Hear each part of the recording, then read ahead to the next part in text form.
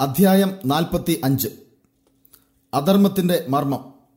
അപ്പോസ്തലനായ പൗലോസ് തെസ്സലോനിക്ക സഭയിലേക്കുള്ള തന്റെ 2-ാം ലേഖനത്തിൽ പാപ്പാത്ത ശക്തിയുടെ സ്ഥാപനം നിമിത്തം വലിയ വിശ്വാസത്യാഗം സംഭവിക്കുന്നതിനെക്കുറിച്ച് മുൻകൂട്ടി പറഞ്ഞിരിക്കുന്നു.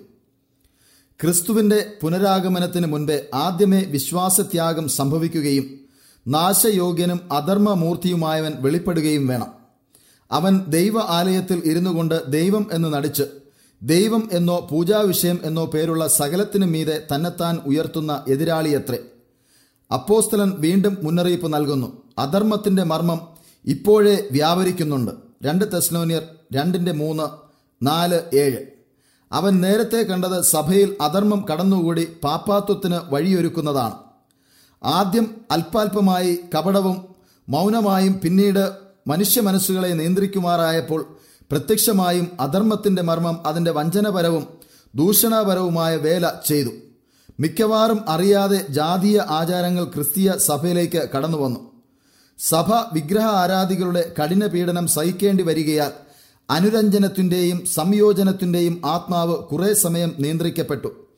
എന്നാൽ പീഡനം അവസാനിച്ചപ്പോൾ ക്രിസ്തുമതം രാജകൊട്ടാരത്തിൽ പ്രവേശിക്കുകയും ക്രിസ്തുവിന്റെയും അപ്പോസ്തലന്മാരുടെയും താഴ്മയും സ്വഭാവലാളിത്യവും മാറ്റിവെച്ചിട്ട് ജാതീയ പുരോഹിതന്മാരുടെയും ഭരണകർത്താക്കളുടെയും ആഡംബരവും സ്വഅഭിമാനവും സ്വീകരിക്കുകയും ദൈവനിർദ്ദേശത്തിന് പകരം മാനുഷിക തത്വങ്ങളും പാരമ്പര്യങ്ങളും എടുക്കുകയും ചെയ്തു.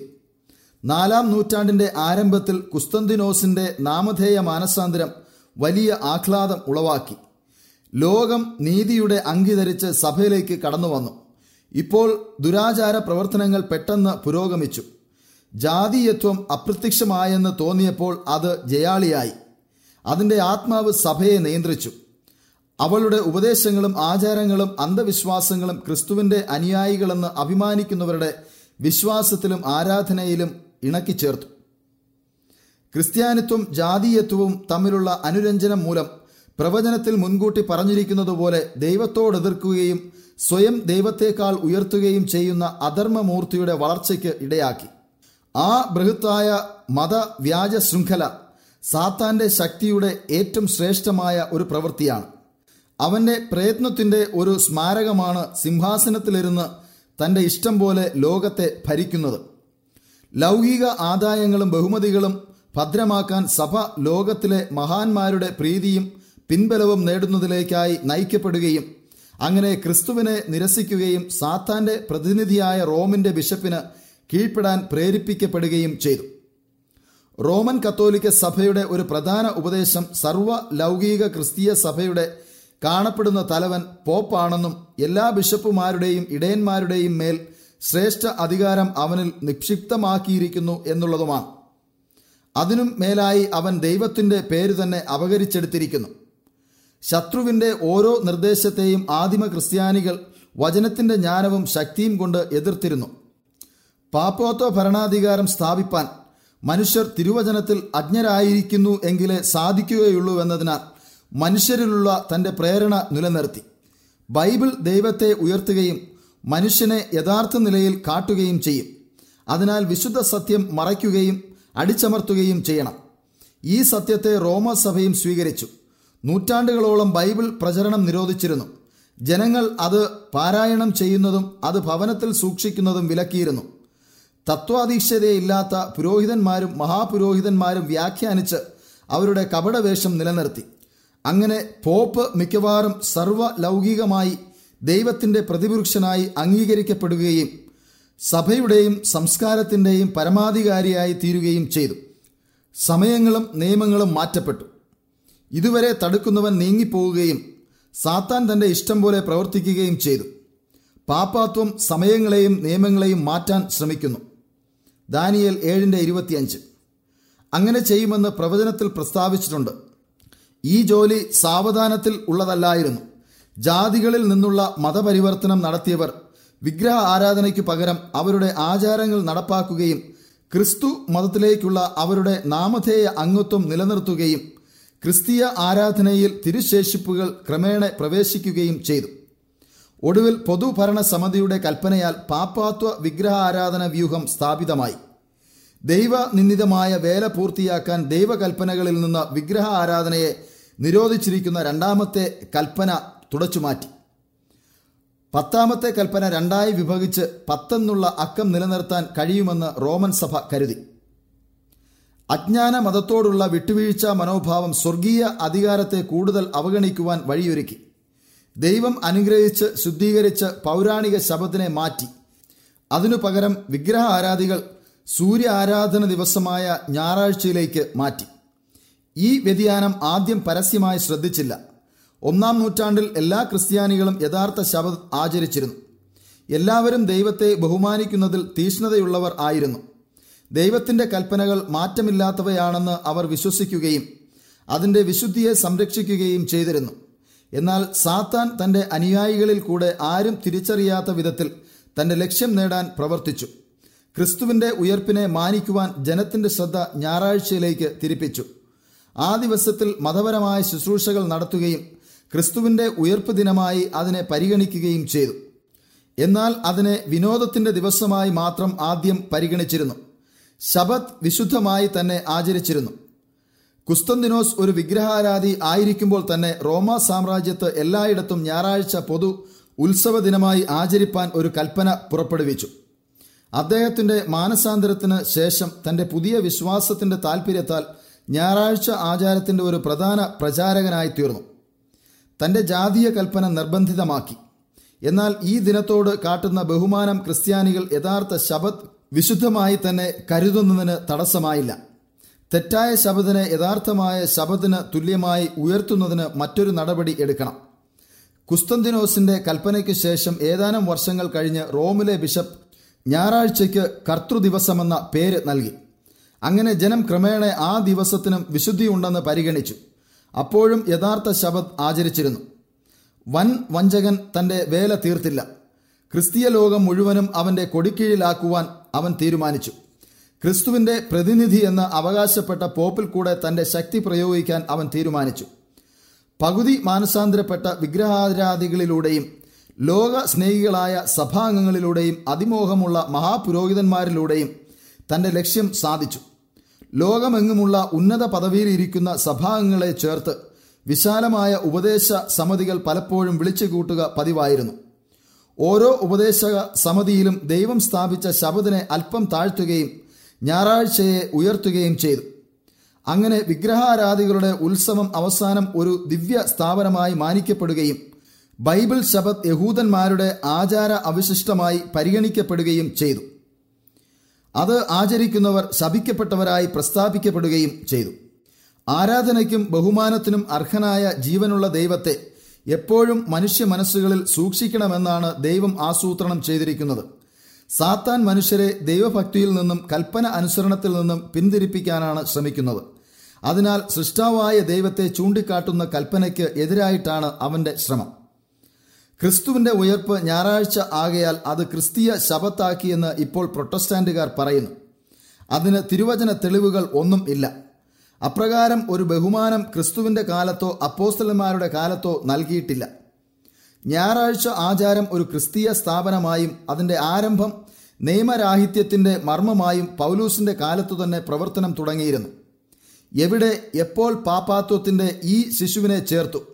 തിരുവചനത്തിൽ യാതൊരു അടിസ്ഥാനവുമില്ലാത്ത ആ വ്യതിയാനത്തിന് എന്ത് കാരണം നൽകാനുണ്ട്? 6-ാം നൂറ്റാണ്ടിൽ പാപ്പാത്വം ഉറപ്പായി സ്ഥാപിക്കപ്പെട്ടു. അതിൻ്റെ ആസ്ഥാനം തലസ്ഥാന നഗരി ആയിരിക്കണമെന്ന് തീരുമാനിക്കുകയും റോമിലെ ബിഷപ്പ് മുഴു സഭയുടെയും തലവനായിരിക്കണമെന്ന് പ്രഖ്യാപിക്കപ്പെടുകയും ചെയ്തു. അജ്ഞാനമതം പാപ്പാത്വത്തിന് വഴിയൊരുക്കി. മഹാസർപ്പം മൃഗത്തിന് തൻ്റെ ശക്തിയും സിംഹാസനവും വലിയ അധികാരവും കൊടുത്തു. വെളിപ്പാട് 13:2. ഇപ്പോൾ ദാനിയേൽ പ്രവാചകൻ പറഞ്ഞിട്ടുള്ള 1260 വർഷത്തിൻ്റെ പീഡനം ആരംഭിച്ചു. ദാനിയേൽ 7:25, വെളിപ്പാട് 13:5-7. ക്രിസ്ത്യാനികൾ അവരുടെ സത്യസന്ധത ഉപേക്ഷിച്ച് പാപ്പാത്വ ആചാരങ്ങളും ആരാധനകളും അംഗീകരിക്കുവാൻ നിർബന്ധിതരായി. അല്ലെങ്കിൽ അവരുടെ ജീവിതം ജയിലറകളിൽ കഴിച്ചുകൂട്ടുകയോ അഥവാ അവർ കൊല്ലപ്പെട്ട് ഉന്മൂലനാശത്തിനിടയാകുകയോ ചെയ്തിരുന്നു. യേശുവിൻ്റെ വചനം അപ്പോൾ നിറവേറപ്പെട്ടു. അമ്മയപ്പന്മാരും സഹോദരന്മാരും ചാർച്ചക്കാരും ചങ്ങാതികളും നിങ്ങളെ ഏൽപ്പിച്ചു കൊടുക്കുകയും നിങ്ങളിൽ ചിലരെ കൊല്ലുകയും ചെയ്യും. എൻ്റെ നാമനിമിത്തം എല്ലാവരും നിങ്ങളെ പകയ്ക്കും. ലൂക്കോസ് 21:16-17. വിശ്വസ്തരുടെ മേൽ പീഡനം മുമ്പത്തേക്കാളും ശക്തിയായി തുടങ്ങി. ലോകം ഒരു വലിയ യുദ്ധക്കളമായി. ക്രിസ്തീയ സഭ നൂറ്റാണ്ടുകളായി വിജനതയിലും അജ്ഞാത സ്ഥലത്തും സങ്കേതം കണ്ടെത്തി. പ്രവാചകൻ ഇപ്രകാരം പ്രസ്താവിച്ചിരിക്കുന്നു: സ്ത്രീ മരുഭൂമിയിലേക്ക് ഓടിപ്പോയി. അവിടെ അവളെ 1260 ദിവസം പോറ്റേണ്ടതിന് ദൈവം ഒരുക്കിയൊരു സ്ഥലം അവൾക്കുണ്ട്. വെളിപ്പാട് 12:6. അന്ധകാരയുഗം. റോമാസഭ അധികാരം പ്രാപിച്ചതോടെ അന്ധകാരയുഗത്തിന്റെ തുടക്കമായി. അധികാരം വർദ്ധിക്കുന്നതിനനുസരിച്ച് അന്ധകാരം വർദ്ധിച്ചു. യഥാർത്ഥ അടിസ്ഥാനമായ ക്രിസ്തുവിൽ നിന്നും വിശ്വാസം റോമിലെ പോപ്പിലേക്ക് മാറ്റി. പാപക്ഷമയ്ക്കും നിത്യരക്ഷയ്ക്കും ദൈവപുത്രനിൽ ആശ്രയിക്കുന്നതിന് പകരം പോപ്പിലും അധികാരം നൽകപ്പെട്ട പുരോഹിതന്മാരിലും മഹാപുരോഹിതന്മാരിലും നോക്കേണ്ടിയിരിക്കുന്നു. അവരുടെ ഇടനിലക്കാരിൽ പോപ്പാണെന്നും അവനിൽ കൂടെ അല്ലാതെ ആർക്കും ദൈവത്തെ സമീപിക്കുവാൻ സാധ്യമല്ലെന്നും അവരെ പഠിപ്പിച്ചിരുന്നു. കൂടാതെ അവൻ ദൈവത്തിൻ്റെ സ്ഥാനത്താണ് നിൽക്കുന്നത് എന്നുള്ളതിനാൽ കർശനമായ അനുസരണം അവരിൽ നിന്ന് പ്രതീക്ഷിക്കുന്നുവെന്നും അറിയിച്ചു. അതിൽ ലഘുവായ ലംഘനം കാട്ടുന്നവർ ശാരീരികവും ആത്മീകവുമായ കഠിന ശിക്ഷ അനുഭവിക്കേണ്ടി വരുമെന്നും അറിയിച്ചു. അങ്ങനെ ജനങ്ങളുടെ മനസ്സിനെ ദൈവത്തിൽ നിന്ന് അകറ്റി തെറ്റുകുറ്റങ്ങളുള്ള ക്രൂര മനുഷ്യരിലേക്ക് അവരിലെല്ലാം തൻ്റെ ശക്തി പ്രയോഗിച്ച് അന്ധകാര പ്രഭുവെങ്കിലേക്ക് തന്നെ തിരിച്ചു. പാപം വിശുദ്ധിയുടെ കപടവേഷം ധരിച്ചു. തിരുവചനം അടിച്ചമർത്തപ്പെടുമ്പോൾ മനുഷ്യൻ സ്വയം പരമോന്നതനായി പരിഗണിക്കപ്പെടുകയും തട്ടിപ്പും വഞ്ചനയും ഹീനമായ പാപങ്ങളും മാത്രം കാണപ്പെടുകയും ചെയ്യുന്നു. മാനുഷിക നിയമങ്ങളും പാരമ്പര്യങ്ങളും ഉയർന്നതോടെ ദൈവകൽപ്പനകൾ മാറ്റുന്നതിനാൽ അഴിമതിയാണ് ഫലം. അപകട ദിനങ്ങൾ. അത് ക്രിസ്തീയ സഭയ്ക്ക് അപകട ദിനങ്ങൾ ആയിരുന്നു. വാസ്തവത്തിൽ വിശ്വസ്തരായി മാനദണ്ഡം കാക്കുന്നവർ ചുരുക്കമായിരുന്നു. സത്യത്തെ സാക്ഷികളില്ലാതെ വിട്ടുകളഞ്ഞിട്ടില്ല. എങ്കിലും ചിലപ്പോൾ തെറ്റും അന്ധവിശ്വാസവും മാത്രം നിലനിൽക്കുന്നുവെന്നും ഭൂമിയിൽ നിന്ന് യഥാർത്ഥ മതം നീക്കപ്പെടുമെന്നും തോന്നിപ്പോകുമായിരുന്നു. സുവിശേഷത്തെക്കുറിച്ച് ഗണ്യമാക്കാതെ മതത്തിൻ്റെ രൂപഭാവങ്ങൾ വർദ്ധിപ്പിക്കുകയും കർക്കശ നിയമങ്ങൾ നടപ്പാക്കി ജനങ്ങളെ ഭയപ്പെടുത്തുകയും ചെയ്തു. പോപ്പിനെ മധ്യസ്ഥനായി മാത്രം കണ്ടാൽ പോരാ എന്നും അവരവരുടെ പ്രവൃത്തികളുടെ പാപപരിഹാരാർത്ഥം അവനിൽ ആശ്രയിക്കണമെന്നും പഠിപ്പിച്ചു. ദീർഘയാത്രകൾ, നോമ്പാചരണം, വിശുദ്ധ വസ്തുക്കളെ പൂജിക്കുക, പള്ളികളും ബലിപീഠങ്ങളും അൾത്താരകളും പണിയുക, വൻതുകകൾ സഭയ്ക്ക് നൽകുക എന്നിവയും ഇതുപോലുള്ള പ്രവർത്തനങ്ങൾ നടത്തുന്നത് മൂലം ദൈവപ്രീതി നേടുമെന്ന് കരുതുന്നത് ദൈവം മനുഷ്യരെ പോലെ നിസ്സാര കാര്യത്തിൽ കോപിഷ്ഠനാവുകയോ അഥവാ ദാനങ്ങളാലോ പ്രായച്ചിത്തത്താലോ പ്രീതിപ്പെടുന്നവനാണെന്നുള്ള ചിന്തയിലാണ്. നിരന്തരം റോമാസഭയിൽ ഉപദേശത്തിൻ്റെ തെറ്റുകൾ വർദ്ധിച്ചു വന്നത് നൂറ്റാണ്ടുകൾ സാക്ഷ്യം വഹിച്ചു. പാപ്പാത്വം സ്ഥാപിക്കുന്നതിന് മുൻപ് വിഗ്രഹാരാധികളായ തത്വജ്ഞാനികൾ തങ്ങളുടെ പ്രേരണ സഭയിലേക്ക് കടത്തുകയുണ്ടായി. മാനസാന്തരപ്പെട്ടെന്ന് അഭിനയിക്കുന്ന അനേകരും വിഗ്രഹ ആരാധികളുടെ തത്വങ്ങൾ തുടർച്ചയായി പഠിക്കുക മാത്രമല്ല, വിഗ്രഹ ആരാധികളുടെ ഇടയിൽ അവരുടെ പ്രേരണ ഉണ്ടാക്കുവാൻ മറ്റുള്ളവരും അത് പഠിപ്പിക്കണമെന്ന് നിർബന്ധിക്കുക കൂടെ ചെയ്തു. അങ്ങനെ ഗുരുതരമായ തെറ്റുകൾ ക്രിസ്തീയ വിശ്വാസത്തിലേക്ക് പ്രവേശിച്ചു. അവയിൽ പ്രധാനപ്പെട്ടവയായിരുന്നു മനുഷ്യൻ്റെ സ്വാഭാവിക അമർത്യതയും മരണത്തിൽ അവൻ്റെ സുബോധവും. ഈ ഉപദേശത്തിൻ്റെ അടിസ്ഥാനത്തിലാണ് വിശുദ്ധന്മാരോടും കന്യമറിയത്തിനോടുമുള്ള പ്രാർത്ഥനയും ആരാധനയും തുടങ്ങിയത്. ഇതിൽ നിന്നും ഉടലെടുത്തതാണ് പശ്ചാത്താപപ്പെടാത്തവരുടെ നിത്യദണ്ഡനം എന്ന ഉപദേശം. ഇത് നേരത്തെ പാപ്പാത്വ ഉപദേശത്തിൽ ഉൾപ്പെടുത്തിയിരുന്നു. റോമാസഭ മതാത്മ പാപമോചന സ്ഥലം അഥവാ ശുദ്ധീകരണ സ്ഥലം എന്ന പേരിൽ വിഗ്രഹ ആരാധകരുടെ ഇടയിൽ നിന്നും മറ്റൊരു കണ്ടുപിടുത്തം നടത്തിയത് അന്ധവിശ്വാസികളും കണ്ണടച്ച് വിശ്വസിക്കുന്നവരുമായ ജനത്തെ ഭയപ്പെടുത്താനുള്ള മറ്റൊരു വഴിയായിരുന്നു. ദണ്ഡന സ്ഥലം എന്നതിനെക്കുറിച്ച് ഈ ദുരുപദേശം ഉറപ്പിക്കുകയും അവിടെ നിത്യനാശത്തിന് അർഹതയില്ലാത്തവർ തങ്ങളുടെ പാപങ്ങൾക്ക് ശിക്ഷ അനുഭവിച്ച് ശുദ്ധീകരണം പ്രാപിച്ചിട്ട് സ്വർഗത്തിലേക്ക് പ്രവേശനം ലഭിക്കുന്നു എന്ന് വിശ്വസിപ്പിക്കുകയും ചെയ്തു. റോമസഭയ്ക്ക് ജനങ്ങളുടെ ഭയത്തിൽ നിന്നും ദുരാചാരങ്ങളിൽ നിന്നും ലാഭമുണ്ടാക്കാൻ മറ്റൊരു സംവിധാനം ഉണ്ടാകേണ്ടി വന്നു. അതിനുവേണ്ടിയായിരുന്നു പാപമോചന ചീട്ട് എന്ന ഉപദേശം കൊണ്ടുവന്നത്. ഭൂലോകത്തൊക്കെയും വർത്തമാനകാലത്തെയും ഭാവി കാലത്തെയും പാപങ്ങൾക്ക് പൂർണ്ണമോചനവും സകല വേദനകൾക്കും ശിക്ഷകൾക്കും ആശ്വാസവും ഇത് വാഗ്ദാനം ചെയ്തു. പാപ്പായുടെ താൽക്കാലിക രാജ്യവിസ്തൃതിക്ക് ചെയ്യുന്ന യുദ്ധങ്ങളിൽ ചേരുകയും ശത്രുക്കളെ ശിക്ഷിക്കുകയും അതിൻ്റെ ആത്മീയ ആധിപത്യത്തെ നിരസിക്കുന്നവരെ ഉന്മൂലനാശം ചെയ്യുകയും വേണമായിരുന്നു. അവർ സഭയ്ക്ക് പണം കൊടുത്താൽ മരിച്ചുപോയ സ്നേഹിതരുടെ ആത്മാക്കളെ എരിയുന്ന തീച്ചൂളയിൽ നിന്നും തങ്ങളുടെ പാപങ്ങളിൽ നിന്നും മോചിക്കാൻ കഴിയുമെന്ന് പഠിപ്പിച്ചു. അങ്ങനെ സഭ അവളുടെ പണപ്പെട്ടി നിറയ്ക്കുകയും തലചായ്ക്കാൻ ഇടമില്ലാത്ത മനുഷ്യപുത്രന്റെ പ്രതിനിധികളെന്ന് നടിക്കുന്നവരുടെ രാജകീയ പ്രൗഢിയും ആഡംബര സമൃദ്ധിയും നിലനിർത്തുകയും ചെയ്തു. തിരുവചന പ്രകാരമുള്ള തിരുവഴുത്തിന്റെ സ്ഥാനം വിഗ്രഹാരാധനപരമായ യാഗമായി കുർബാന ഏറ്റെടുത്തു. റോമാസഭയുടെ പുരോഹിതന്മാർ തങ്ങളുടെ അർത്ഥശൂന്യമായ അംഗവിക്ഷേപങ്ങളാൽ അപ്പവും വീഞ്ഞും ക്രിസ്തുവിന്റെ യഥാർത്ഥ ശരീരവും രക്തവുമാണെന്ന് പഠിപ്പിച്ച് ദൈവദൂഷണപരമായ അനുമാനങ്ങളാൽ സൃഷ്ടാവിനെ സൃഷ്ടിപ്പാൻ അവർക്ക് ശക്തിയുണ്ടെന്ന് പരസ്യമായി അവകാശപ്പെട്ടു. സ്വർഗത്തിന് അനിഷ്ടമായ ഈ വേദവിപരീതത്തിൽ പ്രതിജ്ഞാബദ്ധരായി എല്ലാ ക്രിസ്ത്യാനികളും തങ്ങളുടെ വിശ്വാസം അർപ്പിക്കണമെന്ന് ആവശ്യപ്പെട്ടു. അത് നിരസിക്കുന്നവരെയെല്ലാം അഗ്നിക്ക് ഇരയാക്കി. പാപ്പാത്വത്തിന്റെ വളർച്ച ലോകത്തിന്റെ സാൻമാർഗിക കൂരിരുട്ടായിരുന്നു. വിശുദ്ധ തിരുവചനങ്ങൾ ജനങ്ങൾക്ക് മാത്രമല്ല പുരോഹിതന്മാർക്കും മിക്കവാറും അജ്ഞാതമായിരുന്നു. തങ്ങളുടെ പാപത്തെ വെളിപ്പെടുത്തുന്ന വെളിച്ചം പൗരാണിക പരീശന്മാരെ പോലെ പാപ്പാത്വ നേതാക്കന്മാർ വെറുത്തിരുന്നു. നീതിയുടെ മാനദണ്ഡമായ ന്യായപ്രമാണം നീക്കപ്പെട്ടപ്പോൾ അവർ ലോഭമില്ലാതെ ശക്തി പ്രയോഗിക്കുകയും എതിർപ്പില്ലാതെ ദുർമാർഗത്തിൽ മുഴുകുകയും ചെയ്തു. വഞ്ചന, അമിത ധനേച്ഛ, ദുർവൃത്തി എന്നിവ നിലനിന്നു. ധനസമ്പാദനത്തിനും സ്ഥാനലബ്ധിക്കും വേണ്ടി മനുഷ്യർ കുറ്റകൃത്യങ്ങൾ ചെയ്യുന്നതിന് മടിച്ചില്ല.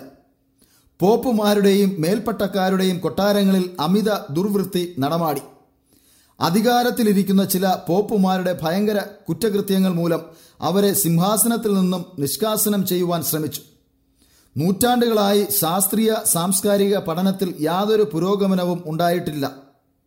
ക്രിസ്തീയ ലോകത്തിന് സാൻമാർഗികവും ബുദ്ധിപരവുമായ തളർച്ചയുണ്ടായി.